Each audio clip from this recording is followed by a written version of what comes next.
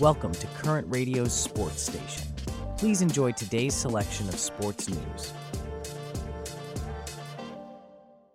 On a more serious note, Helena, we've got some news from the tennis world. ESPN analyst and former tennis star Chris Evert will be missing the Australian Open coverage next month due to a second cancer diagnosis. Yes, it's quite a blow. Evert has been open about her experience since her first diagnosis 2 years ago. Her statement was quite poignant, wasn't it? Absolutely, Helena. She said, "My cancer is back." It's a stark reminder that this disease can affect anyone, even someone as accomplished as Evert.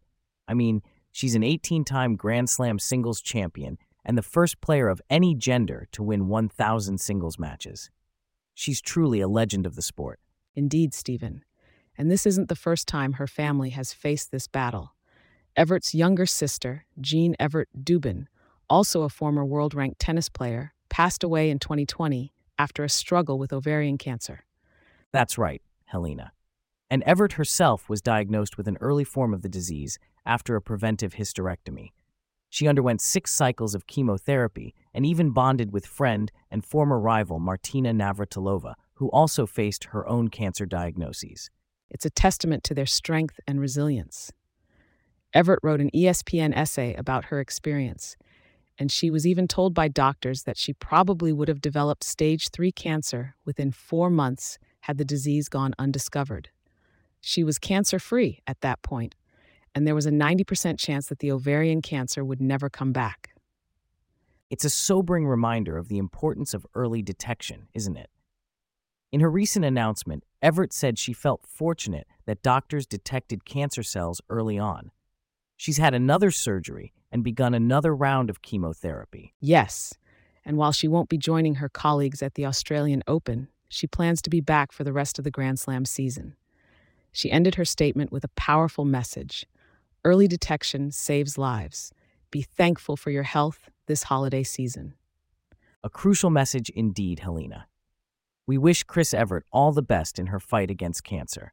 Her courage and openness in sharing her journey is truly commendable. From one sports icon to another, let's pivot from the world of tennis to the fast-paced action on the soccer field. There's a certain someone who's been making waves with his monumental achievements. Let's dive right in, shall we?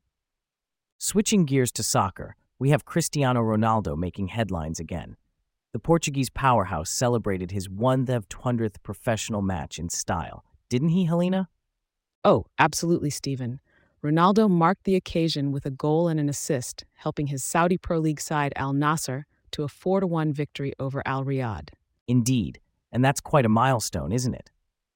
1,200 professional matches. That's not a feat many can boast of. You're right, Steven. He's inching closer to Peter Shilton's record of the most official appearances by a male player. But let's talk about the match itself. Sure, Ronaldo opened the scoring, tapping in a cross from Sadio Mane. That was his 868th career goal, by the way. Incredible numbers, Steven. And he didn't stop there. He assisted on Otavio's headed goal just before halftime. He's really been a key player for Al Nassr this season. Absolutely, Helena. He's leading the league's scoring charts with 16 goals in 16 matches. But Al Nassr's win wasn't just about Ronaldo, was it? No, it wasn't. Talisca, their Brazilian player, netted twice in the second half. Al Riyadh did manage a consolation goal, but the night belonged to Al Nassr and Ronaldo. And with this win, Al Nassr remains second in the standings, 7 points behind Al Hilal. It's going to be interesting to see if they can close that gap. Definitely, Steven. But let's circle back to Ronaldo's milestone. Shilton's record is a bit disputed, isn't it? Yeah, there's some confusion there. Some sources claim Shilton's tally is 1,390, while Shilton himself has stated it's 1,387. But either way, Ronaldo's 1,200 is a remarkable achievement. Absolutely. It's a testament to Ronaldo's longevity and his impact on the game. And from his social media post, it's clear he's not done yet. He's still hungry for more. While we're on the topic of sports and record-breaking performances, it's time to switch our focus from the soccer field to the tennis court. Unfortunately, the news isn't as cheerful as we have an update on a well-known player who will be missing from the upcoming Australian Open. Let's dive into the details. Helena, we've got some disappointing news for tennis fans today, especially those down under. Nick Kyrgios, the Australian showman, won't be playing in the Australian Open for the second year in a row.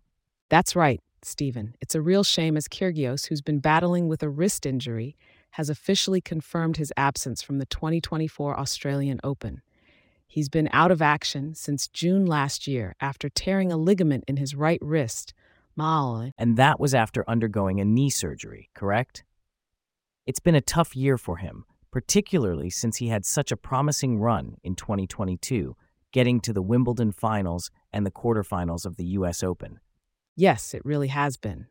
He's also mentioned how close he felt to winning a Grand Slam, which makes this situation even more heartbreaking for him. And it's not just a blow for Kyrgios, but for the Australian Open organizers as well.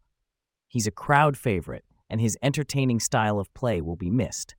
Plus, his absence also means no chance of a repeat of his 2022 men's doubles title with Thanasi Kokkinakis. Absolutely, Steven. But while he won't be on court, he's indicated he'll be involved in commentary at Melbourne Park. So fans will still get a dose of Kyrgios, just not in the way they'd hoped. Well, that's something to look forward to. And at least there's some good news for Kyrgios in terms of his ranking. He can use his protected ranking of 21 until March 2024, and he's also a likely contender for wildcard berths at the majors. That's right, Steven. And in Kyrgios' absence, world number 12 Alex de Minaur will lead the Australian men's charge at Melbourne Park.